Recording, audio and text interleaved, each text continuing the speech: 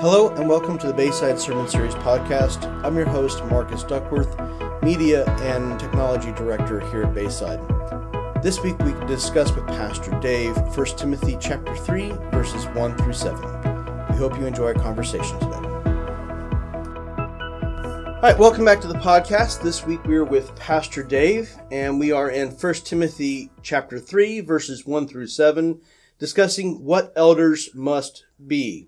As we usually do, we're going to start with a couple questions from the congregation, but this time I want to save a few more questions that directly relate to the discussion points for the week. And before we get too far into it, I want to remind people how to submit a question. There are two ways. On Sunday mornings, if you're in your sermon notes, if you scroll to the bottom of the sermon notes in the app, there's a link there. But recently, we have also added in the landing page of the Bayside app, if you scroll about 2/3 of the way down, there's a separate link that says Submit Sermon Question. Click that link, fill out the information and your question there, and send that in to us, and we'd be happy to discuss those things. All right, so let's get to one of the first questions. One detail that was not mentioned in the sermon was how Bayside functions with the length of term for elders. So, our elders are elected for a 3-year term, which can be renewed after the first term. But then after 2 terms, elders are required to take a year sabbatical. It's not that they quit being elders, they're just not actively serving. At least they're not attending elder meetings. Most elders, even in their sabbatical year, are still serving somewhere, teaching a class or being involved in various ministries, but they're just not actively required to attend elder meetings during that year. Almost always, after a sabbatical year, elders are invited to come back and serve again.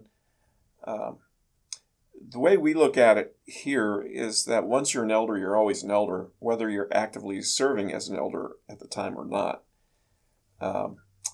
And so we've got, in addition to the 9 elders that are currently serving, there are 4 or 5 other men in the church who have served as elders in the past, and we would still regard them having that kind of standing. Another question was about the process of removing or correcting an elder if they are no longer fit to serve. Right. So the Constitution spells out very clearly ways that an elder can be removed, whether it's for a doctrinal error.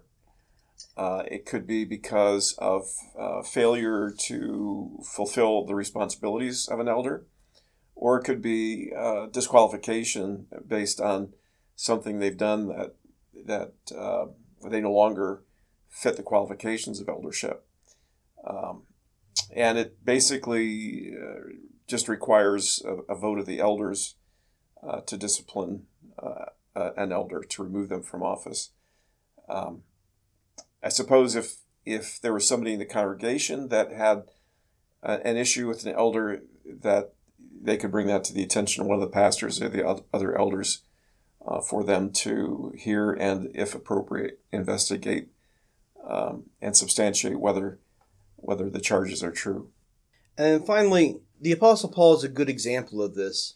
Before his conversion life as Saul, he had a not so good view from people in the church. So if someone having a severe conversion where their reputation before that was awful in the community, but through that transforming power of Christ has become very different, yet memories from the community are long persistent, would Bayside still see this person as not meeting the qualifications? Because having a good standing in the community is one of those qualifications listed in Timothy. Yeah, a good reputation with outsiders is the last of the qualities that's listed there. And the answer to that is that we do have on our elder team some men who became believers later in life, who had pre-Christian histories of addiction, whose children in some cases might be estranged because they remember Dad when Dad was drunk. But again, the transformation in life has been so dramatic. And over a period of time, again, they're not new believers, but over a period of time, they've demonstrated that they truly are transformed in Christ. And so, we're not going to be bound by grudges that people might have or old knowledge. I think when we are asking, what's this person's reputation outside the church, we'd be talking mainly about people who have current knowledge of that individual, and certainly with the elders in our church who had significant, difficult pre-Christian histories. If you ask people who know them now in the community, a lot of times what you hear is, well, he used to be this way, but wow, he's a different guy today. And that we would take as an indication of, that person has a good reputation in the community and obviously is demonstrating the transformed life that they now have in Christ. Those life experiences they're using to help others. Exactly. And lead through those difficulties. Exactly. Okay. All right, let's get to our discussion points. Having instructed women in chapter 2 that they are not to teach or exercise authority over men when the church is gathered, Paul goes on to give the qualifications of the men who should teach and exercise authority. In chapter 3, he refers to them as overseers, but other places they are called elders or pastors. So you kind of gave a reference to this on Sunday morning. Talk about some of those differences and how they each apply. Yeah, so you have this list of qualifications for overseer in 1 Timothy 3. You have a very similar and mostly overlapping list in Titus chapter 1, but there Paul uses it to talk about, the elders you appoint should have these qualities. In 1 Peter 5, he talks about the shepherds who are over you, and he calls them elders and the work of shepherding they do. So there are three basically interchangeable words that are used to describe the highest level of church leadership. Overseer, which has to do with those who oversee the work or manage the work of the church. You have elder, which has to do with the spiritual maturity that's required to exercise that office. And then you have the word pastor, which simply means shepherd, which again is descriptive of the work they're to do, caring for, feeding, leading, and protecting the sheep, the flock of God. So three interchangeable terms. Interestingly, different denominations have camped out on those different terms. So the word for overseer is episkopos, and the Episcopalians claim that. And so they have an episcopal form of leadership, and they say, no, the top tier is not the local church pastor or elder, but is the bishop. So they have bishops. And then you have the Presbyterians who latch on to the word presbyteros, which is the word for elder, and they have a Presbyterian form of government, which means that the local church is governed by local elders. And that's basically the kind of governance that we follow at Bayside. We're an elder-led, elder-governed church. So that's why the elders, the overseers, the pastors need to be chosen so carefully. Question 2. You broke the qualifications into 3 groups. There were 15 qualifications. And questions 2, 3, and 4 talk about the breakdown of those 3 groups. And before we get into those separate groups, there was a question about some people that were keeping track of the numbers here, that there were 7 virtues, 4 things to avoid, and 3 tests, which math says that's only 14. So can you give us clarification on that 15th point? Sure. Let's start with the 7 virtues. So in verse 2, he's got 7 virtues: above reproach, husband of one wife, sober-minded, self-controlled, respectable, hospitable, and able to teach. And then I said that in verse 3, he says, okay, now here are 4 excesses that an elder must avoid. So the first one was not a drunkard. The second was not violent, but gentle. So it's that contrast that gives you the 15th. You kind of sneak a positive one in there among the negative ones. So not a drunkard, not violent, but gentle, not quarrelsome, and not a lover of money. So there's the 4 excesses to be avoided with one other virtue that gets snuck in there, gentleness. And then 3 tests he must pass. Is his family life healthy? Is he a new believer? And does he have a good reputation outside the church? So going back to the virtues, you ask in question 2 the importance of these virtues in a leadership. And so for us, we don't know all the eldership by heart. Not everybody can. Hopefully everybody knows at least one of the elders. So help us as we look at these virtues, the importance here. Yeah, so the virtues that an elder must possess are really not exceptional in that all believers in various places are encouraged to emulate these virtues, to have these virtues. It's just that an elder should exemplify them. So if there's something that all believers should aspire to, there's something you should be able to see in an elder, because they're setting the pace. They're leading by example. Above reproach, you don't want somebody who's able to be accused of bad behavior. Husband of one wife, you want somebody who's setting a good example in marriage. They're loyal to their wives. They're committed to their marriages, not flirtatious or adulterous, but they're setting a good example of what a husband should be in a Christian marriage. Sober-minded, self-controlled, respectable. That all speaks to wisdom and the kind of wise and well controlled life that an elder leads. Clear-headed, not given to extremes, sensible, well-behaved, and hospitable. Literally lover strangers, and especially important in the first century when Christians traveling from place to place relied on the hospitality of other believers. And again, that's something that church leaders should set an example in. And then able to teach, which is so critically important, because not only are elders responsible to feed the flock by declaring God's word, but they're also responsible to protect the flock, which means that they guard against doctrinal error. And so they must be individuals who are well instructed in the scriptures and are able to instruct others from them. Question 3 was dealing with the 4 excesses that an elder must avoid. And the question is how these excesses get in the way of someone leading a church well.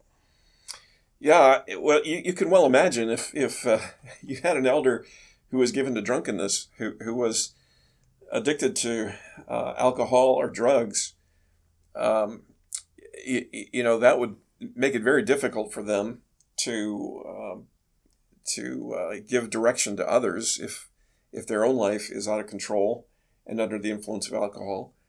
We're to be led by the Spirit, be under the influence of the Spirit, not under the influence of alcohol. And so if a shepherd's always getting drunk or high, he's probably not going to do a good job of caring for the sheep, feeding the sheep, leading the sheep, protecting the sheep. Not violent, but gentle. So this is not somebody who's a bully, who's given to verbal or physical violence, but somebody who's characterized instead by patience and tenderness. And as I said on Sunday, it's got to be frightening to sheep if their shepherd's always screaming at them and beating them. Good shepherds lead their sheep; they don't drive them. And so,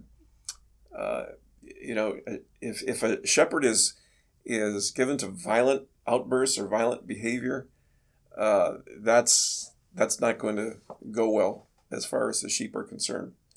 Not quarrelsome, not contentious. If a church leader is one of the kind of people who seems like they're always looking for a fight, always looking for an argument, and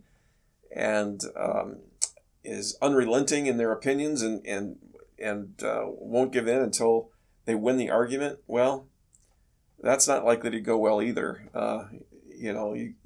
Elders need to be team players, working together to shepherd the flock, to lead the flock.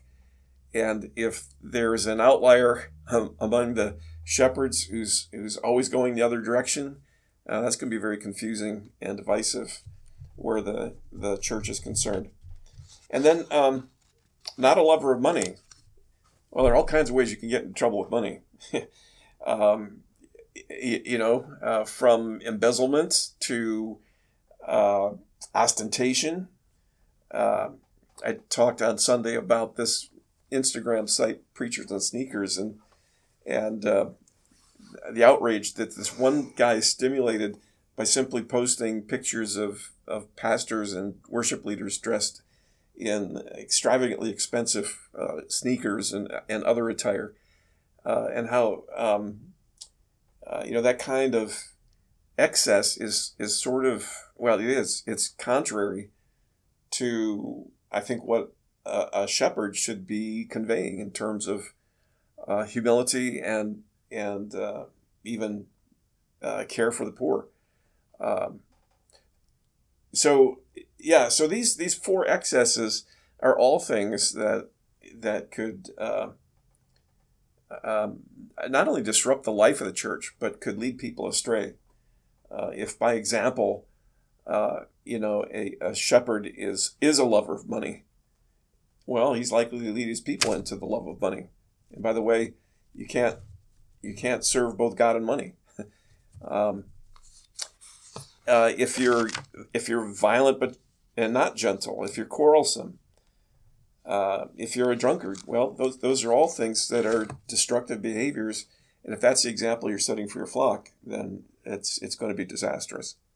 Right, and some of those sound very connected. Yep. When you are inebriated, your guard can be down, or you can be led into anger, making poor decisions, leading into being quarrelsome. Being a lover of money is not something that's new to the church. Right. That is something that built St. Peter's Basilica on the backs and the fears of the people, and the pastors or the leaders of the church wearing gold and big hats. That's nothing new. Yeah, Søren Kierkegaard has a passage in one of his works where he talks about the state church in Denmark, and he kind of describes the bishop emerging from the chancel, decked out in these gorgeous robes of crimson and all festooned in gold trim, and he's got this mitre on his head that has all these expensive jewels, and Kierkegaard says, and then he has the audacity to get in the pulpit and say, "Blessed are the poor in spirit, for theirs is the kingdom of God." And Kierkegaard says that the strange thing is that the people don't burst out laughing because of the contradiction, So, this has been a critique of church leaders for a very long time. The fourth question. In verses 4 through 7, you identified the 3 tests that an elder must pass, and why we think that it's important that the elder passes each of these tests. Now, one of these tests comes from verse 4, where he must manage his household well, or as the King James Version would put it, one that ruleth well his own house. And some churches that I've had personal experience will include how the man manages his wife as well as his children in regards to verse 4. So where do you believe that we should be drawing the line between normal child disobedience and household being out of control? And how does that relate to how he treats his wife? Well, I don't necessarily see the wife in verse 4. I think that the way that Paul qualifies the first phrase of the passage, he must manage his own household well with all dignity, keeping his children submissive. I think it's speaking there primarily of his role as a father. So I wouldn't load, ruling his wife in there with the way he leads his children. And there's a very specific reason given for that. Now, we're not talking about, as you pointed out, not normal childhood disobedience, but I think we'd be talking about, how there's some people who just don't have their kids under control. Their kids just run wild, and they're never disciplined, and they're disrespectful, and if that's what's happening, and dad isn't doing anything about it, then Paul says, you probably want to look for somebody else to be an elder. And the reason why is because he says, if a man can't manage his own household well that way, how will he care for God's church? So there's the argument from the lesser to the greater. You're going to have a bit of an insight into how well this guy is going to do as a leader in the church by how well he leads his family, his children in particular, keeping them under control and disciplined. Now, I think that there are some sects out there. I just watched a documentary on a fundamentalist sect where basically dad was encouraged to beat the children until they obeyed him immediately without hesitation. I think that goes contrary to what this verse is saying. It says, with all dignity, keeping his children submissive. That's to say that dad keeps his dignity, maintains his dignity. He doesn't lose his cool, doesn't get out of control. So this is not a license for child abuse in the name of, got to keep my kids under control so I can be leader in the church. And there are a lot of pastors' kids who grew up with that stigma of being told that you got to behave, because if you don't behave, your dad could lose his job. And that's just really shameful for that kind of threat to be held over a child's head. Our kids would sometimes say, "Oh, you're making me do that because we're the pastor's kids," and Diane would respond and say, "No, we're making you do this because you're Dave and Diane's kids. It has nothing to do with your dad's occupation." And so I think it's just a matter of, healthy family life. Paul is very clear elsewhere. Fathers, don't be overly harsh with your children so as to discourage them, but raise them up in the training and instruction of the Lord. Authoritarian parenting, I don't think has any place in this conversation. Parents need to be authoritative, but loving and nurturing, especially in the things of God. And I think that's how you get to what verse 4 is talking about, of a guy who, with dignity, keeps his children under control or keeps them submissive. 2 side points then. If God had not blessed this man and wife with children, does that disqualify? That's a great question. And I think the answer to that is I don't think that's a disqualifier. I've had, we don't have any at Bayside presently, but in a previous church, one of the finest elders that we ever had was a godly guy who was never blessed with children. He and his wife were never blessed to have children. I think what you do is you take these qualifications and you say, as far as we can judge from this individual's family life, from his demeanor, even from the way he interacts with children in the church, I think there are other ways we can get at the answer to that question, even if a man doesn't have children. Widowers? Yeah, widowers the same, for sure. The husband of one wife thing is taken to an extreme by some to say that if somebody has been divorced and remarried, no matter the circumstances, they should never be an elder. At Bayside, we say, well, for some people, their divorce and then remarriage took place in their pre-Christian days.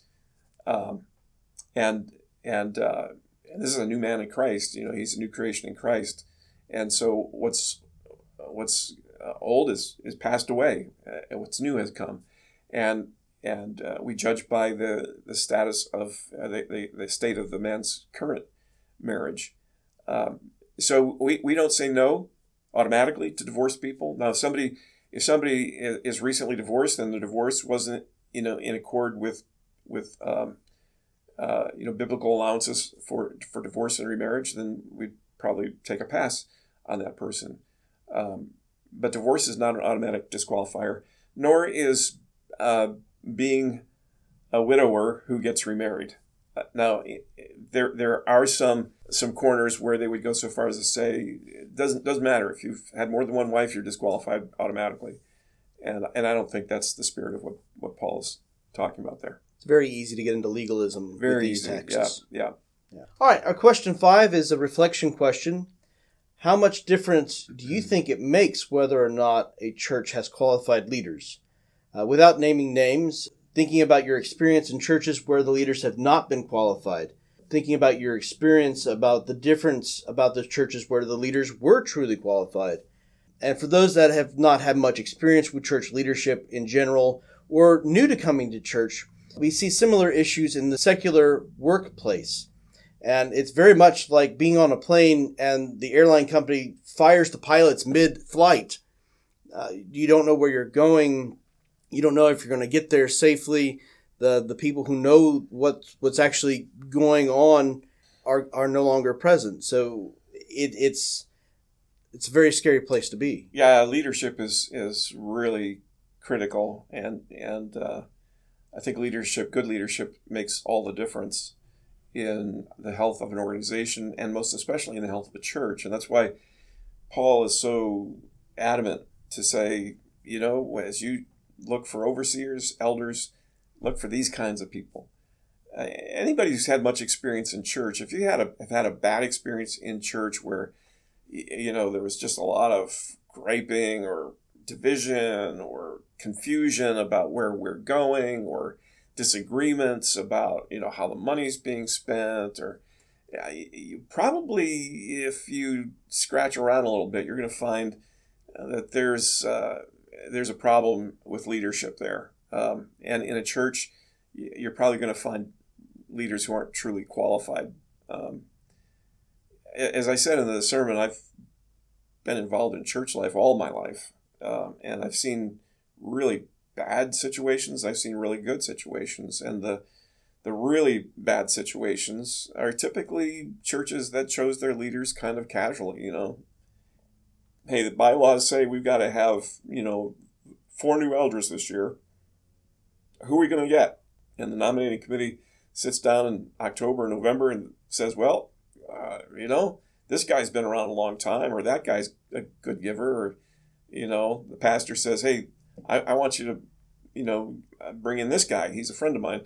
And those are situations where typically things don't go well.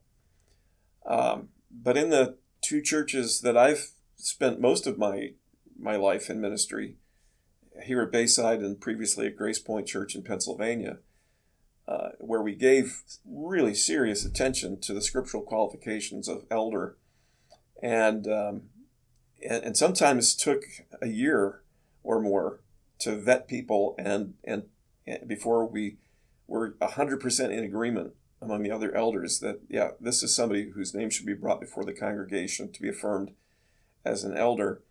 The whole spirit, the tone of those churches was way different from any other churches I've ever been involved in. High degree of trust in the leadership. The leaders prove themselves worthy because they are qualified. They act and look a lot like Jesus, and they lead a lot like Jesus, and the church flourishes under their leadership. Here at Bayside, we just recently finished working through a book. Second time we've been through the book as elders. A book by Timothy Whitmer called The Shepherd Leader. And and it just really emphasizes that metaphor that more than anything else, we're not like a corporate board, although we are called upon to make decisions from time to time the way a board would. But predominantly, we want our elders to see themselves as shepherds, not executives over the church, but shepherds among the flock. And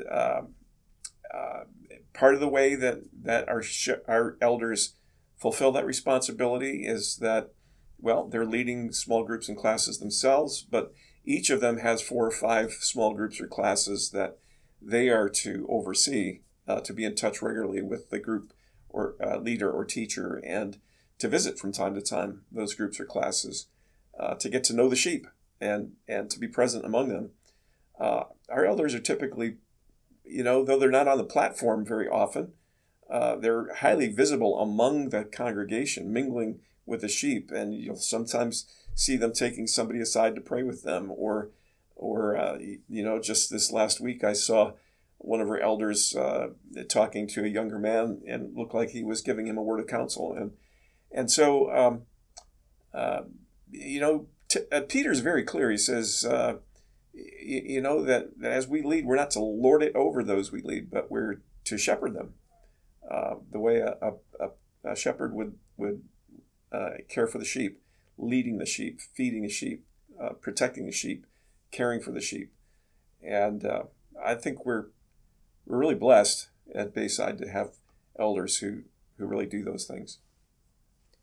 The 6th point this week was, how do you think we should pray for our leaders at Bayside? And one of the big things that we need to be praying over is the search for an eventual transition to new leadership in the lead pastoral role. Right now, Pastor Ken and his family are going through a very thorough vetting process. And as I was typing it out, you can't spell thorough without spelling rough. Any specific prayers that the congregation should be bringing before the Lord? Well, I think the search committee has been doing a really, really terrific job and spending a lot of time in prayer and conversations. And, I think that just pray that as this process moves forward, that God will continue to give really clear discernment. Eventually, the search committee will make a recommendation to the elders. The elders need discernment for that process. Selecting the next lead pastor for the church is one of the most important decisions an elder board will ever make.